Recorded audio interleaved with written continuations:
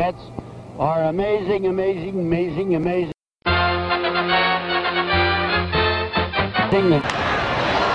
fly ball hit out to left. Waiting is Jones. The Mets are the world champions. Here's the 1-2 pitch. Strike him out. Seaver has 19 strikeouts. Swung on, hit on the ground toward first. Milner has the ball. It's to McGraw. It's over. The New York Mets have won the pennant. The New York Mets have won the pennant. The ground ball quickly. It is a fair ball. It's by Buckner. Down the third base. The Mets will win the ball game. He struck him out. Struck him out. The Mets have won the World Series. 2-1 delivery. Robin Ventura. The Mets win 4-3. There will be a game 6. And it's hit deep to left center. Andrew Jones on the run. This one has a chance. Home run! Mike Piazza, and the Mets lead 3-2. To left field, Floyd. And after running roughshod over the National League, the Mets have a title to show for it. 2006 National League East champions. Here's the payoff pitch from Familia to Fowler on the way. And it's in there, strike three called. The Mets win the pennant. The New York Mets have won the National League pennant. Put it in the books. It's another edition of the Talking Mets podcast here on this Sunday, August the 25th, 2019. Of course, I'm your host, Mike Silva. You can check me out all the time at the TalkingMetsPodcast.com. Send me a tweet at Mike Silva Media, and you get the show on iTunes, SoundCloud, Stitcher, pretty much whatever podcasting service you desire. Welcome into another edition of the podcast here, everybody. Of course, just a few hours after a very disappointing weekend with the Mets being swept by Atlanta. If we had done this podcast after the Indians series, it'd be a totally different podcast. But, you know, I'm going to start off by saying this. First of all, it's really not going to be tremendously different because with the, and this is just in, so, with the Nats beating the Cubs and the Phillies losing and Milwaukee losing, the gap widens, of course. I think the Nats have put themselves in the best position possible since they lost those 2 games against the Mets. They've really gone on a roll and put them in a very comfortable position in the wild card. And I continue to say I think 90 wins guarantees the Mets will be a playoff team, but that would require them being 23-9, and that's going to be a tall task. So, right now, they're going to be looking at the second wild card. I think that's the most realistic play. And even after this sweep, which was very punishing, it's not the end of the world. And we'll see what our new guest, someone new to the show, a new voice, and I like to get new voices on the show. Stephen Macri will be joining us in just a little bit. I had a chance to catch up with Stephen a little bit earlier this evening. He's a writer. He used to write for the USA Today Network, has his own podcast called The Baseball Life, at Stephen Macri on Twitter, so we could check him out, and he'll give us thoughts on everything. But here's where I will start off by saying that if you're listening to this and you expect me to tell you that Billy Hamilton and Adeiny Hechavarria are the reasons why the Mets didn't win the weekend and are reasons why they're not going to make the playoffs, that's not going to happen. Because that's the most absurd thing I saw floating around Twitter. Things that it's such a whiny instant reaction. It's an in-a-moment angry situation because you see a player that was available. And I'm not saying either one of those guys couldn't help the roster. What I'm saying is that when they made those decisions, they felt they had just as good, if not better, players. I think Joe Panik is a better player than Adeiny Hechavarria, and he filled a need. And they already have their version of Billy Hamilton and Rajay Davis. And I'm not sure Billy Hamilton, although he's useful, is really solving some of their needs. And if you knew the 40-man roster situation and what's coming up with potentially Brandon Nimmo and Jed Lowrie coming back, you know how unrealistic it is for either one of those guys to still be on the roster, especially Hamilton. So let's get that out of the way. I think from a positive note, instead of worrying about those guys, the Mets are about to acquire, and maybe as early as this week, or in the next 2 weeks, 2 of the top 25 players from last year, in Jed Lowrie and Brandon Nimmo. These guys were top 25 players last year if you look at wins above replacement on Baseball Reference. Now, I don't know what version of these guys you're going to get coming into September. I certainly think Nimmo could help. Here's a guy that, huge on-base guy, A guy with some pop, has energy. I think he's the kind of guy that could give them that kick that you need as you continue to go through the dog days of August and now into the meat and potatoes of September. There's really no taking your foot off the gas. Everyone's tired. Everyone's banged up. So, they got to just move past this. They lost 3 really tough games. All 3 they could have won. Realistically, I think they should have won at least 2, but they didn't. So now you move on. This team continues to play close games, and the formula, when they're in a game, 7 innings from their starter, and then you try to win it with your offense in the bullpen over the last 6 to 9 outs. And coming out of the Kansas City series, I said they needed to clean up some things, and I think they were fine in the Indians series, but against the Braves, you saw some sloppy defense from guys like Frazier and J.D. Drew, and the timely hitting went out the window. Look, the real thing is, this team is in every game, and when you play games close to the vest, you're going to win some, you're going to lose some. They've been winning those at a very high rate, much higher than probably which is realistic. That's what they needed to do to get back in the race. But now things are going to normalize and level out, and unfortunately it happened this weekend, and the Braves are a tough team. I was doubtful about them earlier in the year. Even with some of their injuries, they've been able to come through and get some guys to play valuable roles like Francisco Cervelli and so on. And they have some real elite hitters that give you a fit at the top of the lineup like Acuna Jr. and Freddie Freeman. And look, Josh Donaldson was one of those guys that I thought, you sign him for 1 year, but he's done. He's had a lot of injuries. He's been as good as he's ever been. He's an elite third baseman. It'll be interesting to see how they, with Austin Riley, figure that thing out for next year and what kind of contract Donaldson will want. But here's the thing. Don't worry about a couple of significantly below league average players in Hamilton and Hechavarria. You've got 2 really good players potentially joining the roster in the next couple of weeks. And that, to me, is what the real positive can be coming out of this weekend. Now, the big concern for me in the weekend, and really what was the annoying part of the weekend, is the Zack Wheeler start. And I don't want to pick on Zack because you guys who have listened to the program know that I haven't always been a Zack Wheeler fan. And I think he's made tremendous strides over the last, not calendar year, but fiscal year from the second half of last year. And I don't say he's been bad this year, but when you start to really peel the onion, for every great outing that he had against Miami or Pittsburgh, you have these outings like he's had against the Yankees at Yankee Stadium or the Nats for a few times, or his last 2 outings against the Braves, where he really doesn't bring it. He doesn't really keep you in the game. He gets you behind. He puts you in a bad spot. And as you go across his game log, there seems to be a lot of those against quality teams. Now, he's also had great outings against the Yankees at Citi Field, and he pitched well against the Braves earlier this year in April. But I feel like a lot of his work has been done, and I don't have all the numbers against sub-500 teams, but I feel he's done a lot of his work against inferior teams, which is fine. A lot of players get a lot of their hits against bad pitching, too. That's how you become a great player.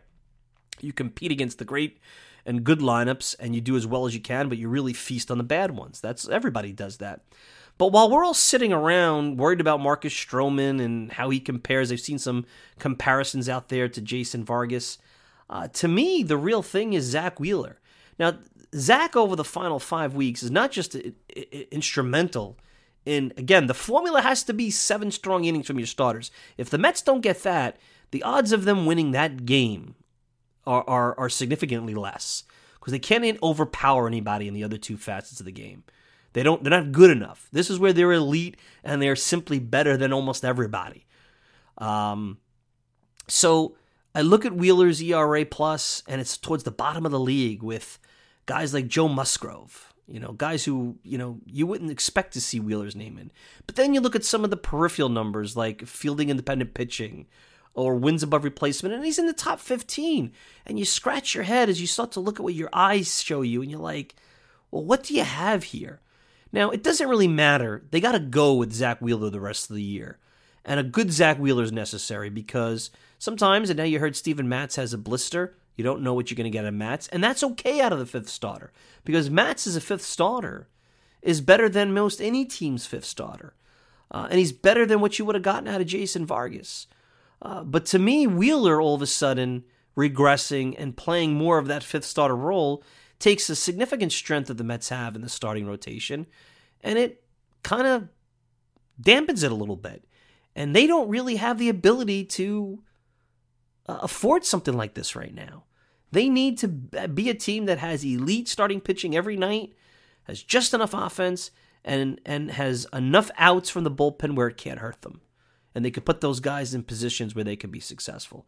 And Wheeler is the perplexing guy, and I don't know what to expect. And surely the conversation is not today about whether they should re-sign Wheeler. There's plenty of time for that when the season's over. But right now, I'm not sure Wheeler's giving the team exactly what we thought he's giving. And this is not going to be a second guess about trading him, because again, if you're going to go and get a compensatory pick for him, there's a ton of value for that, and you could get whatever you can get out of him down the stretch. And you figure out what his market is in the offseason, because there's still value to him. But with a guy who's a below-league average pitcher, who seems to not do well against the teams that matter, you start to wonder what kind of pitcher Zack Wheeler is. And to me, that's the real story this weekend, not Adeiny Hechavarria or Billy Hamilton. Now, the other last thing about this weekend is these players' uniforms. And I am not going to be the get-off-my-lawn type that complains about these awful uniforms that look like stormtroopers. The first night, I couldn't tell who the hell was up. I mean, and I'm like a guy of routine. I like to, everything to be the same. So, you see somebody up, you're like, well, who is that? I can't even see the name on the back. I think the biggest problem with baseball right now is that they try to figure out what they should be to a new audience. And anybody who's out there, whether it's you individually as a brand, when you're dating, when you're trying to run a business, if you try to figure out what the other person wants you to be, more than likely you're going to fail. And I feel with this Players Weekend, that's what baseball's doing. They're forcing it a little bit. Whether it be the nicknames, which I don't even know if these nicknames are what these guys want, or they're kind of trying to figure out what they put on the back, or the crazy colors, which I don't know if that's supposed to be a new trend. Maybe I'm the one who's out of touch. I think baseball hurts itself by doing these things. And if baseball really wants to connect with the fans, and I don't know if you could legislate this, but when I watched the 1995 documentary on the Seattle Mariners and the wild card and saw how excited that city got about that team's run to the postseason, and then I think about today, and I understand the circumstances in that situation were a lot different because that was a city fighting for its survival and a stadium. But just think of it in a vacuum for a second. That team in today's game, they'd want them to rip apart and trade some of the veterans so that they could build for next year. And that's what they were advocating a lot of teams to do. When you look at this National League wild card race, every day teams are flipping and flopping. You got the Phillies and the Brewers and the Cubs and the Nats, and there'll be a great, whoever is the second wild card, there'll be a great playing game. And some of those teams, whether it be the Mets or even the Nats, they're not going to just roll over when the Dodgers play them. They got good starting pitching. And bullpens kind of even things out as you get deeper into games. So there should be a lot of talk and a lot of excitement about that. That's what you should be marketing.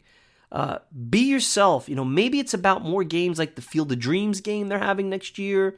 The game that they have for the Little League. Maybe they should do more of those off-site, quirky, cool things. But to me, uniforms and goofy names and trying to become what you would think that the fans want, you're never going to be the NBA. You're too close. The NBA players are too close to the court, and they have a personality. And the NFL is a gambling sport.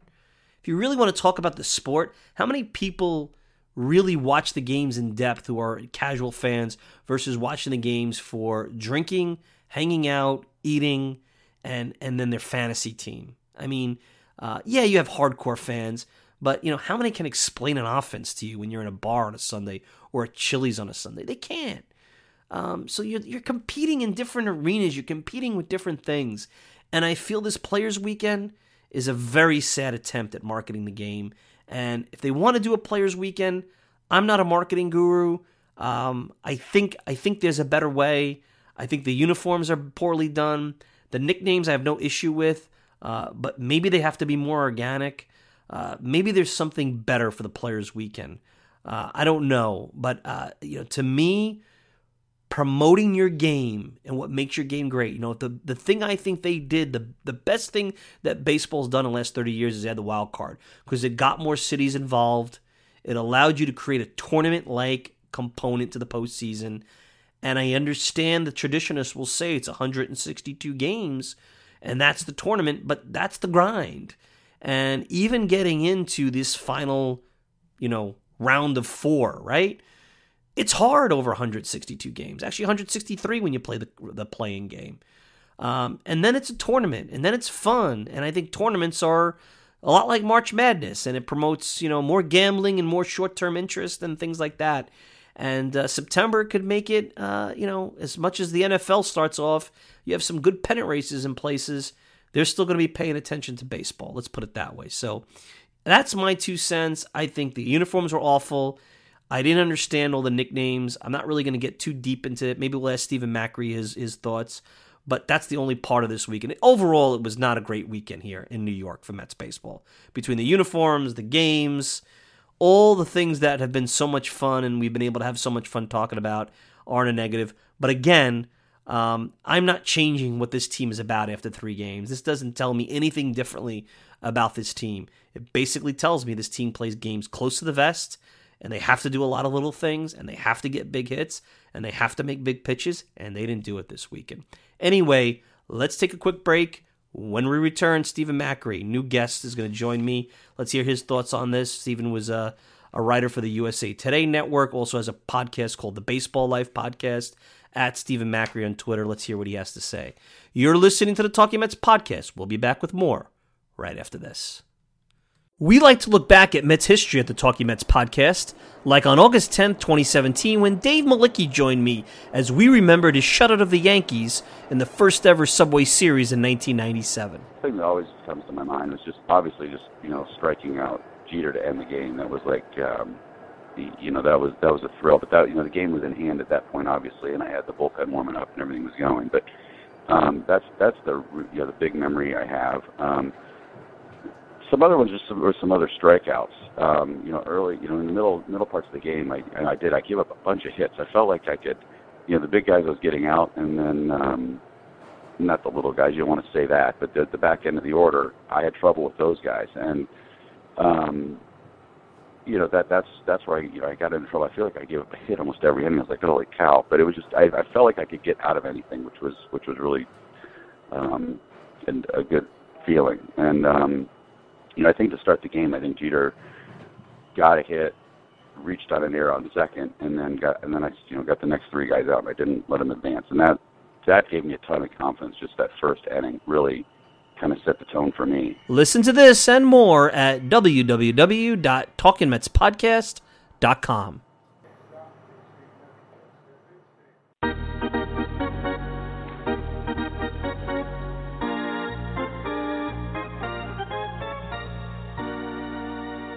We're back, and joining us is Stephen Macri. He has a podcast called the Baseball Life Podcast, also has written for USA Today Network, has a book coming out about Penn State. You can check him out on Twitter at Stephen Macri, and he's going to join us after a disappointing weekend sweep, Mets at the hands of the Atlanta Braves. A new voice to the show. We always like to get different takes. So, Stephen, welcome to the program, and I know you're on Twitter and you're pretty active. I see you there all the time, and it's funny. I'll start off. You'd be amazed at how after a tough 3 games that it could have gone either way, that a lot of the fans are blaming the fact that the Mets don't have Billy Hamilton and Adeiny Hechavarria as the reason why not only did they lose this weekend, but may not make the playoffs. So it just goes to show you a few days after the Cleveland sweep how quickly things changed in the world of social media and the fan base. No, and real quick, thank you for having me, Mike. Definitely a big fan of your podcast. You definitely tell it how it is, and not a lot of Mets fans are realistic out there, so I'm happy to see that out of your podcast. And the whole Billy Hamilton thing is kind of ridiculous to me because at best, in this point of his career, Billy Hamilton is a bench player, and it's nice to have a bit of speed off the bench, but that's not Mets baseball right there. And they could use some more small baseball, some stolen bases, but I didn't think there was enough space on this team, especially with guys like McNeil coming back, and Nimmo's on the verge of coming back. few weeks, hopefully we'll have Jed Lowrie back. So I didn't see where there was room. And as for Hetch, I mean, they got rid of him for a reason. I mean, it was a little disheartening. It was right before he was going to get a nice sizable bonus, but that's the business for you. So I didn't really see a need for either player on this team right now. No, I agree with you. And look, I think the formula this weekend shows you the good and the bad maybe of this team. You know, you get your 6-7 innings out of your starters, and then you leave it up to your bullpen. You play games close to the vest. You play them tight. They've won a lot of these games. Certainly Atlanta's been a thorn in their side. My opinion really hasn't changed, and I'm not trying to rationalize the 3 games here. Very painful to get swept when you're in the kind of race they're in. You know, they're going to be 2 to 3 games behind the Cubs right now. They're in the middle of a game with the Nats as we record this, but they're right there in the muck. Now, I think the games against Chicago are really important. I think they need to really turn the page here quick, because those are games where you can make up ground. So I'm not ready to say all of a sudden all is lost, but I know there's a lot of despair out there. But I didn't really change my opinion of this team over the weekend. I just think because of the kind of team they are, they didn't get the bounces or they didn't get the big hits or make the big pitches that they've been making for the better part of, 4 to 5 weeks. Well, this weekend was a little bit of a tough pill to swallow because it seemed like this team was ready to make that big run, kind of like 2015, where they weren't going to take a step back at any point. And coming off that sweep of the Indians, a very good Indians team at that, it was just, it wasn't something they needed. It just kind of showed some glaring holes that this team has. And they kind of live and die by the late innings, because if you notice, a lot of the times when the Mets win baseball games, it's in the 8th or 9th inning, or it's in extra innings. And it's really impactful what the bullpen does, because you know what you're getting at this point. You know what you're going to get out of your starting pitching. Steven Matz has been great during this run. Jacob deGrom's back to his Cy Young self, so that's great to see. Syndergaard has really vamped it up for this team, so I'm happy to see that. Wheeler, obviously, he can make some improvements, but for the most part, you know what you're going to get out of starting pitching. But as for the bullpen, it's inconsistent kind of, because now Diaz is injured, and he looked like he was kind of getting better. Brad Brock's been, for the most part, a pretty nice addition. Seth Lugo's been great, but outside of that, I don't know how much trust I have in some of the other guys, and it came back to bite them this weekend, those late innings. So this is a team that, those late innings really tell the story for this team. Yeah, absolutely. I have Stephen Macri with me at Stephen Macri on Twitter. You brought up Wheeler, and he's kind of the one that over the last couple of weeks, and I never was a Zack Wheeler fan for many, many years. He wasn't my kind of pitcher. He labored. He threw too many pitches. You always knew the mechanics were suspect. He had Tommy John surgery.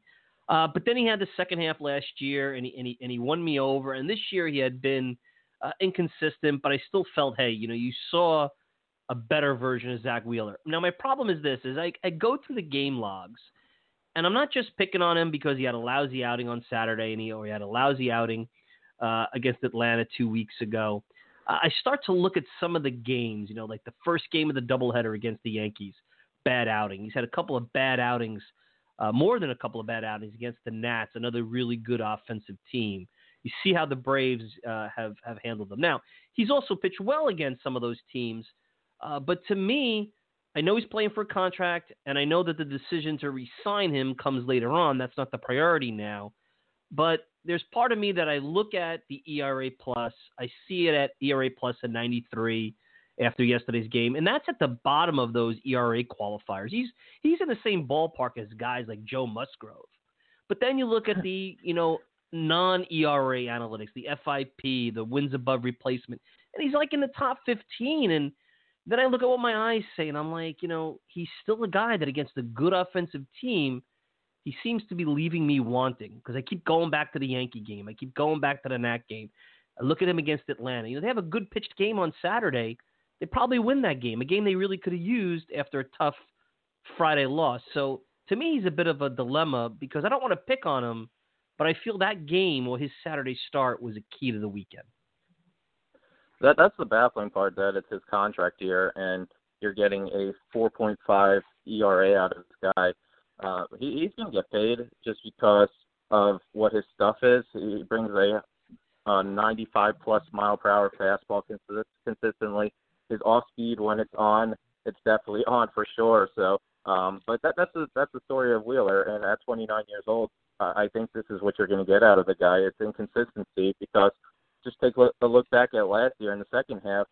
He got lit up in the first half when they were playing semi-meaningful baseball, and then the second half when they were way out of contention, that's when he relaxed a little bit and he turned it on. And I'm not going to take any credit from Wheeler. He was as good as probably DeGrom in the second half last year, and that's a big statement right there. But he just returned to old form this year, where I don't feel confident with him on the mound ever.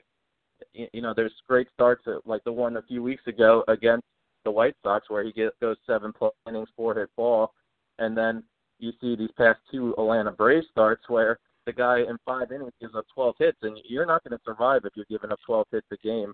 It's just that means you're throwing a lot of pitches, you're not getting deep into that game, and that's a downfall for the Mets, because they need these guys to really go 7+ innings right now. And you hate to tire out the arms just in case they do make that one-game playoff and then they somehow make the postseason. But I've said this his whole career. I think Zack Wheeler is a head case. I think he gets to himself, and that leads to him throwing the ball over the plate. He hangs some of his off-speed stuff. He leaves his fastball high. I saw him earlier in the year where he faced off against Max Scherzer. I believe it was probably the first home series. I think it was like the third game of their first home series. I could be wrong there. But he walked something like 7-8 guys that game. And I was watching from center field. I had the seats right by the apple there. And the guy, the strike zone from that umpire, it was crazy. It was very tight that game. But Max Scherzer was on the mound, and he really made the best of it, and he went deep into the game. And that shows the difference between a Max Scherzer type of great pitcher in this game, something that Zack Wheeler, a lot of people predicted to become, compared to what Zack Wheeler is, somebody who, when he doesn't get a few things his way, when he gets somebody on first and second, he's not going to survive that inning. Not at all. And look, again, for another time about re-signing him, but certainly right now, if you had to look at giving him 3 or 4 year deal, you'd probably have to think twice. I mean, I'll give you some of the names that are in that. And again, you could dial him down by a lot of different advanced metrics, FIP, WAR. He plays out really well. But you look at him, you got guys like Mike Leake and Rick Porcello, who's not having a good year. Adam Wainwright, who's on the back end of his career. Miles Mikolas. I mean, these are guys that he's in that sphere with. And I'm saying to myself, and again, I'm not criticizing the Mets for not trading him, because he's a solid pitcher.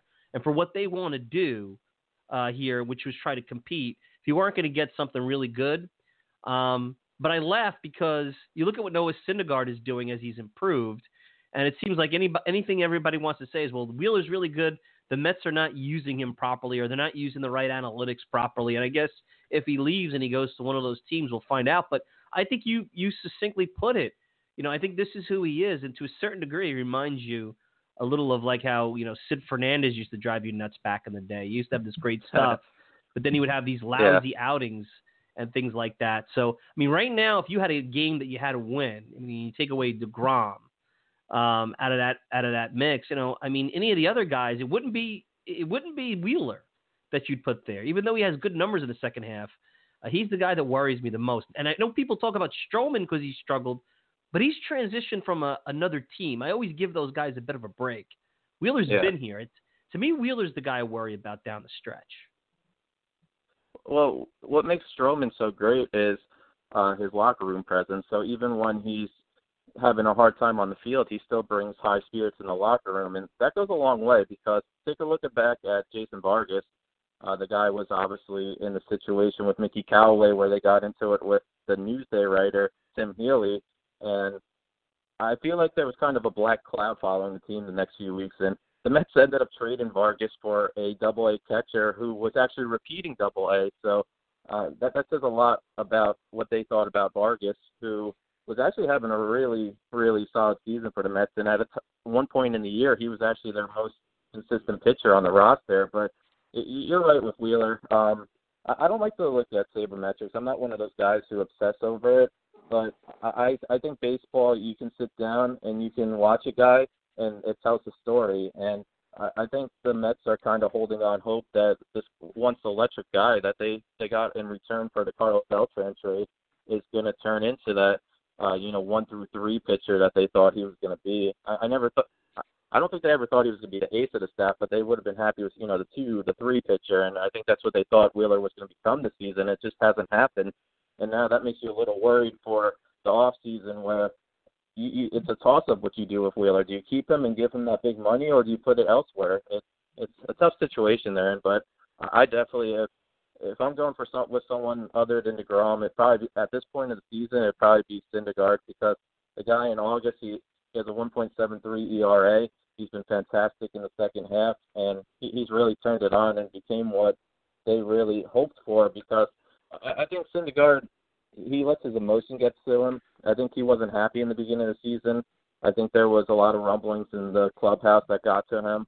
I think, that the media was getting to him. But now that that's all behind him, he's left it there, and he's really turned it on. And unfortunately, Wheeler hasn't been able to do that so far. Yep. It also reminds me a little of Masahiro Tanaka of the Yankees, who has those really great stretches, and then he'll have one of those flame out games, and they're very similar. And you look at some of their numbers. Stephen Macri with me at Stephen Macri on Twitter, the Baseball Life podcast. Also writing a book about Penn State, as written for the USA Today Network. I'll give you somebody who's probably pretty close to coming back, and maybe you'll see him as early as the upcoming week. And I think he's underrated, and I think they've missed him, even though he's been out and he hasn't performed pretty much the entire season. And that's Brandon Nimmo. And Nimmo's another guy, I'll be honest. I always was never a huge fan. He never really hit a lot in the minors. I think at one point there was rumors that he was going to be traded for Jay Bruce before they actually traded Dilson Herrera. And, they didn't. And I was always, I know it was Sandy Alderson's first pick, but he was a guy that had these tools, but I was like, can he play baseball? And then all of a sudden, he has this year last year where he wins me over. His energy, his on-base, extreme high-level on-base skills. And I look, and again, we could go back into advanced analytics.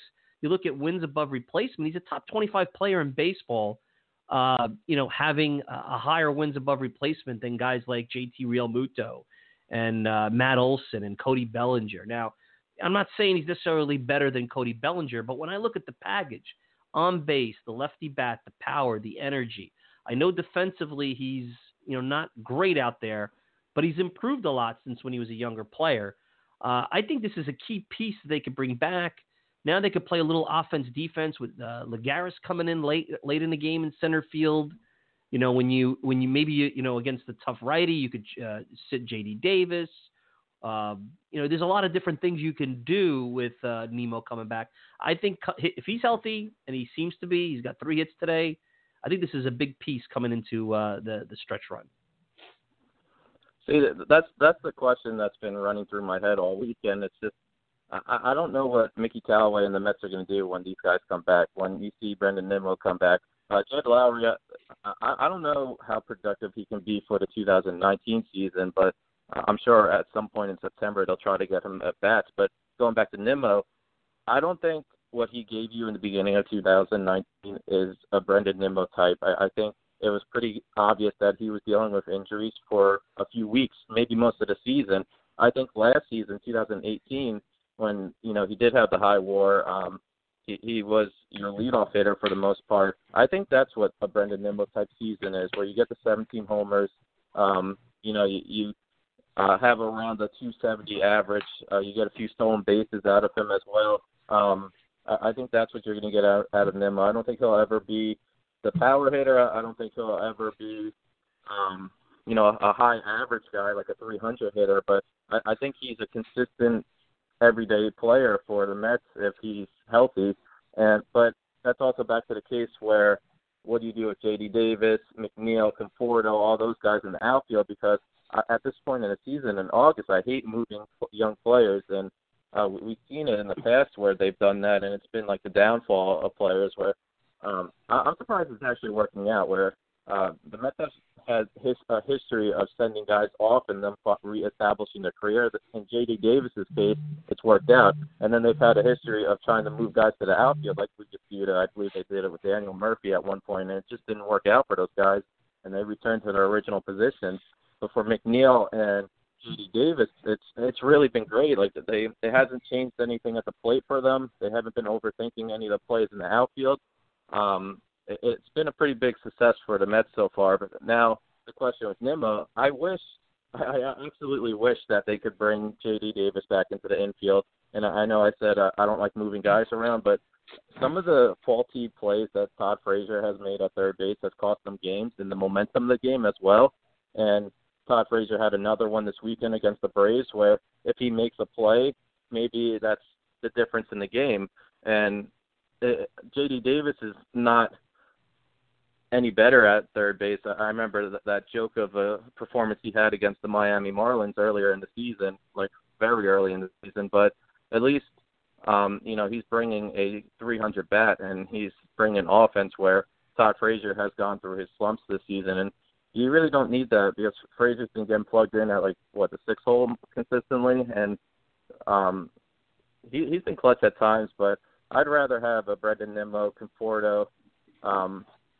Actually, you can't really do that because that's three lefties in the outfield. So it's going to be tough getting playing time. I don't know what the answer is. I would like to see. I would like to find Nimmo, Conforto, and McNeil all in the lineup at once. So if that means moving McNeil back into the infield, maybe do that. But I don't think you can have three lefties at the same time either. So I really don't know what the Mets are going to do with that scenario. I've been thinking about it all weekend, and it's a tough one that they're going to have on their hands. It's actually, too, because it's a good thing. It's a good thing because you have Jed Lowrie too. You talk about offensive production, and look, we can make the jokes. He's been missing in action, the back of a milk carton. I get all that. There's probably been a lot more to that injury than what we know, and maybe we'll find out whenever he makes his way back to Citi Field. He's down in high A doing his rehab. But here's a guy that was a top 25 offensive player last year as well. So you're adding two top 25 offensive players to this team, and the dilemma is, well, where do we play them? I mean, think about that. That's a pretty good problem to have. Someone's going to be part-time. It's probably going to be a little bit of Frazier. I don't think Lowrie could play every day. I think he's going to be a spot guy, a pinch hitter. And same thing with Nimmo. Who knows what you're going to do because you talk about lineup and chemistry. But think about right now in August with the waiver deadline and all that going away. Everyone's complaining about Billy Hamilton and Adeiny Hechavarria, who was on the roster. You've got two top 25 offensive players. Wins above replacement adds offense and defense, but players from 2018 that are going to be on your roster in the next 2 weeks, I think. Think about that, and think about how silly it is when we worry about some of these other things. And we forget about Joe Panik, too, who has been excellent for the Mets ever since he came home. He's the homegrown talent. He went out and won a World Series with the Giants, and then, he did have a tough season with them this year, and they parted ways for Scooter Gennett to come in and play for them. But he's been great for the Mets. And what happens when Jed Lowrie's back, when Nimmo comes off the DL? Where are you putting these guys? Is Panik and McNeil, is McNeil going to second base so you can put these guys in the outfield? And then where does Panik go? Maybe shift them over to third base. But then what happens to Frazier and Jed Lowrie when they come back? It is good to have all the depth because I think one of the biggest things the Mets did in 2015 is they traded for two guys to come off the bench and ultimately start some games. And I believe it was Juan Uribe and was it Johnson? What was his first name? Kelly Johnson. You had Kelly Johnson and Juan Uribe they got from the Braves. So yeah, and they were great. I'll never forget that line drive double Uribe had where he flipped the bat. That thing was smoked. That was a big turning point. I mean, Cespedes made a second-half MVP run during that year, but Juan Uribe and Kelly Johnson were great as utility guys off the bench. And it sounds like the Mets are going to have that in September, but they got to survive this stretch, because the Cubs are coming to town this week, and that's a very important series for them because that's a team that's 2 games ahead of them, and then the Phillies right after that. So they're away at Citizens Bank Park. So we'll see what happens, I guess. I'll wrap up with this, and I have Stephen Macri with me at Stephen Macri on Twitter, new voice of the show. Always like to get new people on and listen to what they have to say. And Players Weekend, and I'm not going to make a big deal. I'm not the kind of guy on this podcast that gets into uniforms and tickets and all that stuff because, you know, a lot of the times there's not a heck of a lot you can do. But I understand what the game is trying to do. They try to market themselves better. But the thing I always say about any sport is that you have to be honest about who you are, what you're good at, and what you're not. And if you're a business or even a person, or like even if you're doing a podcast, like you can't try to be a bad copy. Ernie Harwell told me a long time ago when I interviewed him, you know, be yourself. Don't be a bad copy, because even a good copy is not as good as a bad original, so to speak. Because you want to have your own kind of like thing going on. And I feel like, forget about how horrible the uniforms are. I mean, the Mets uniforms, I don't know what they were thinking of. I mean, what were they, stormtroopers or something? And I guess I could deal with the nicknames. That doesn't really bother me. If the players are into that and they want those nicknames, I'm fine with that.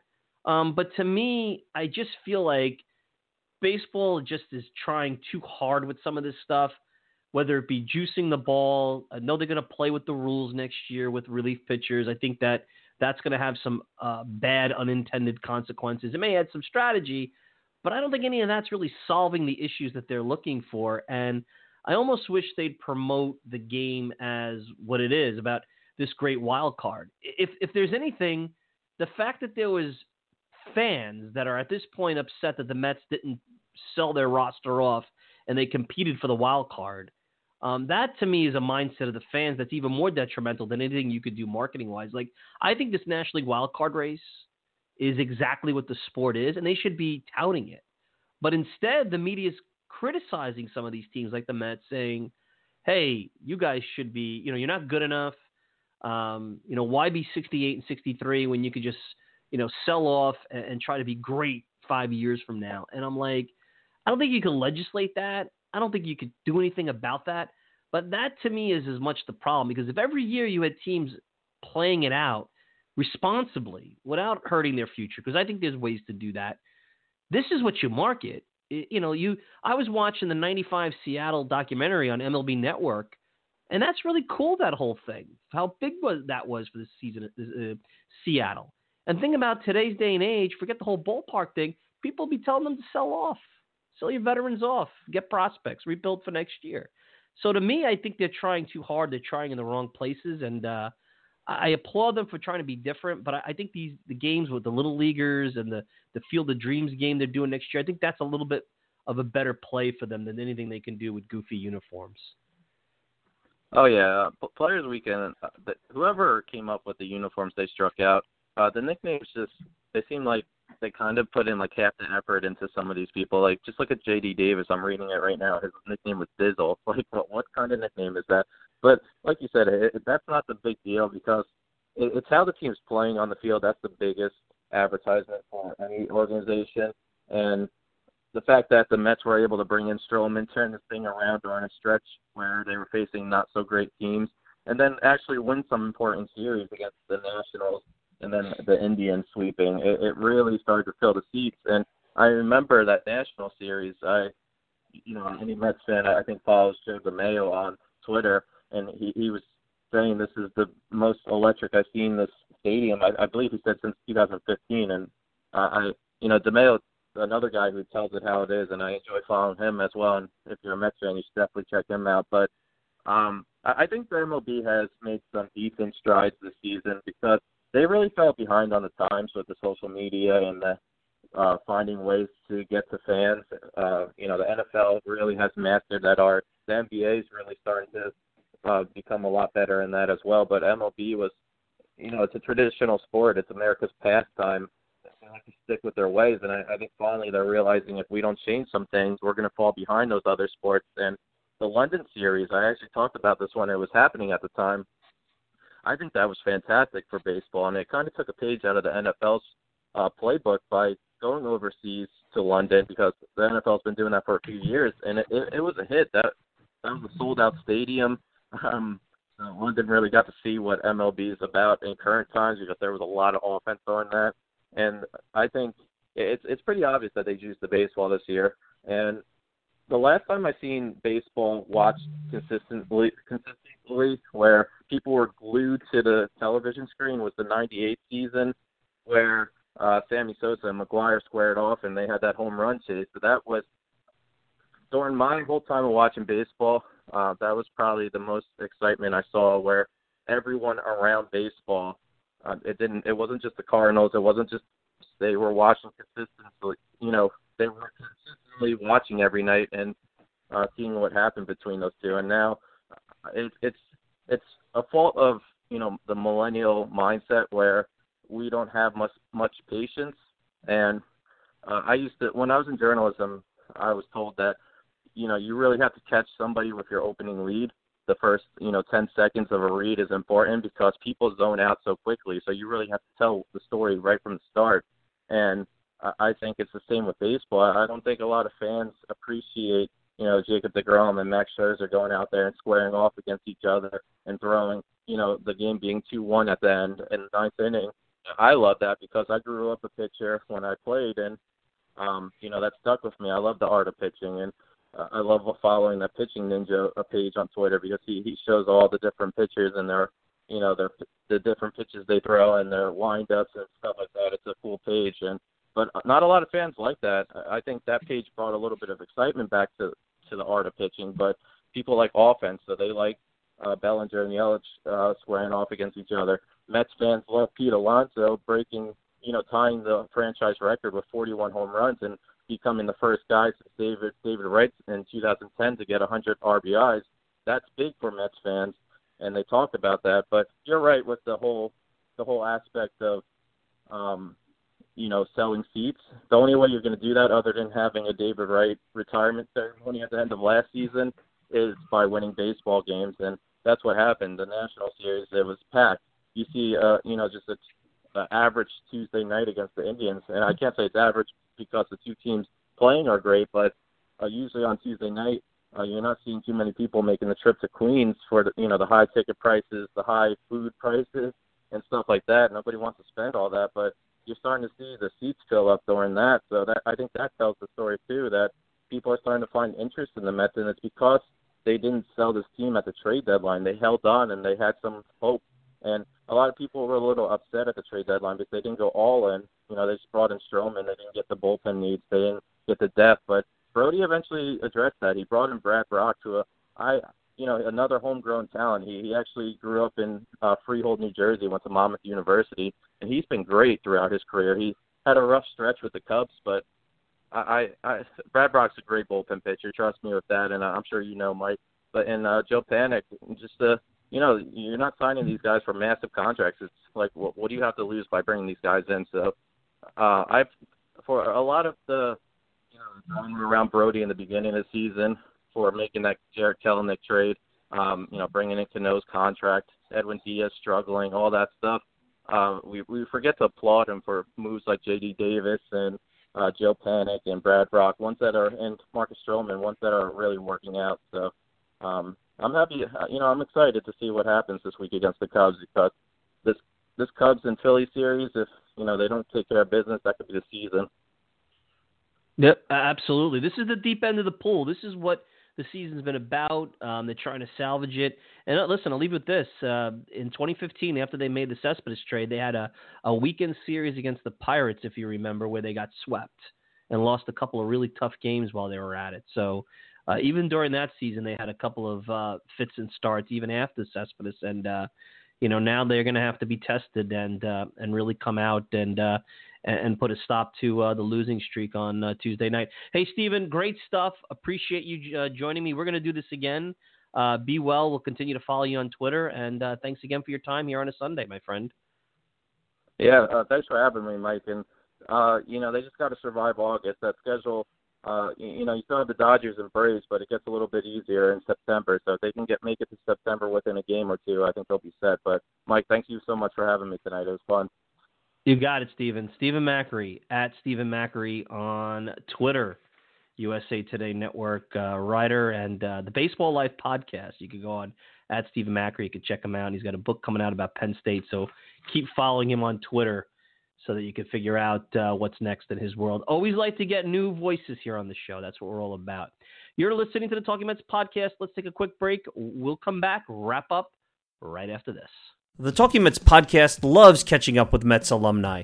Hear former pitcher Doug Sisk talk about the 1986 team when he joined me for the 30th anniversary weekend on May 29th, 2016. No, you know what? We were no different than anybody else right now. It's just that right now, I think with all the cell phones, all the multimedia and all that, I mean, you can't get away with anything. Back then, it's not that we tried to get away with anything or anything like that. It was just we were free-spirited. We did what it took to win the game on and off the field. If we needed to be prepared, whatever way it was, everybody was different. We had guys who would drink some beer in front of the plane. We had guys that would drink this or have fun, and the other guys were playing Trivial Pursuit in the middle of the plane. Everybody was different, and they all respected what we did, but there was never one time where none of us ever focused on the game of baseball. And Davey will tell you that 100%. Listen to this and more at www.talkingmetspodcast.com.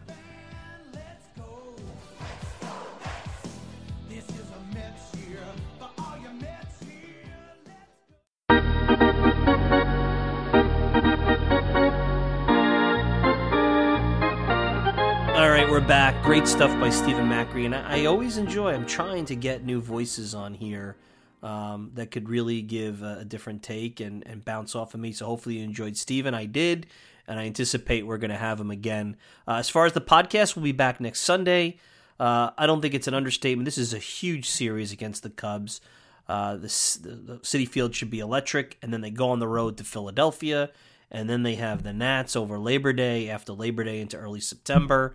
And this is what it's all about. And like I said earlier, this is why teams do all these rebuilding programs to get to the point where they can compete. And I think, if you had, maybe you wouldn't sign up for 68 and 63 in spring training, but if someone said take a chance or on a maybe, and then I'll give you Mets being out a couple of games of the second wild card going into the week of Labor Day, I don't think anybody would say that would be a disappointment. So it'll be really interesting to see how this team responds. Marcus Stroman takes the mound. Everybody's been talking about how Jason Vargas and comparing numbers of Vargas to Stroman. I'm more concerned about Wheeler, like I said throughout the program. We'll put that aside. A lot of what Stroman has talked about, being a local guy, is about taking the ball and coming up big. I know he's been a bit of a disappointment, but I think he was pitching really well against Cleveland before he had the hamstring. And the Mets all year have been taking a conservative approach with their players. So Stroman gets the ball. I have to say, if I told you who would you rather have at the beginning of the year in a big game, Stroman or Vargas, I think you all 10 out of 10, you know who you would say, and he's going to kick it off on Tuesday night at Citi Field. Hey, I want to thank everybody for joining me here today. I want to thank Stephen Macri. Of course, you could check out Stephen on Twitter at Stephen Macri. Also, check out his podcast, The Baseball Life Podcast. I want to thank all of you for tuning in. You can continue to get the show over at the TalkingMetsPodcast.com. No G, TalkingMetsPodcast.com. Send me a tweet at Mike Silva Media. And you could also get the show on iTunes. Please leave me your review on Apple Podcasts. It's greatly appreciated. SoundCloud, Stitcher, pretty much whatever podcasting service you desire. I'm also working on trying to get on another big service, so stay tuned for that. I'm your host, Mike Silva. Enjoy the rest of your Sunday.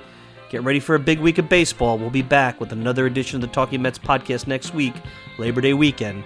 Be well, everybody.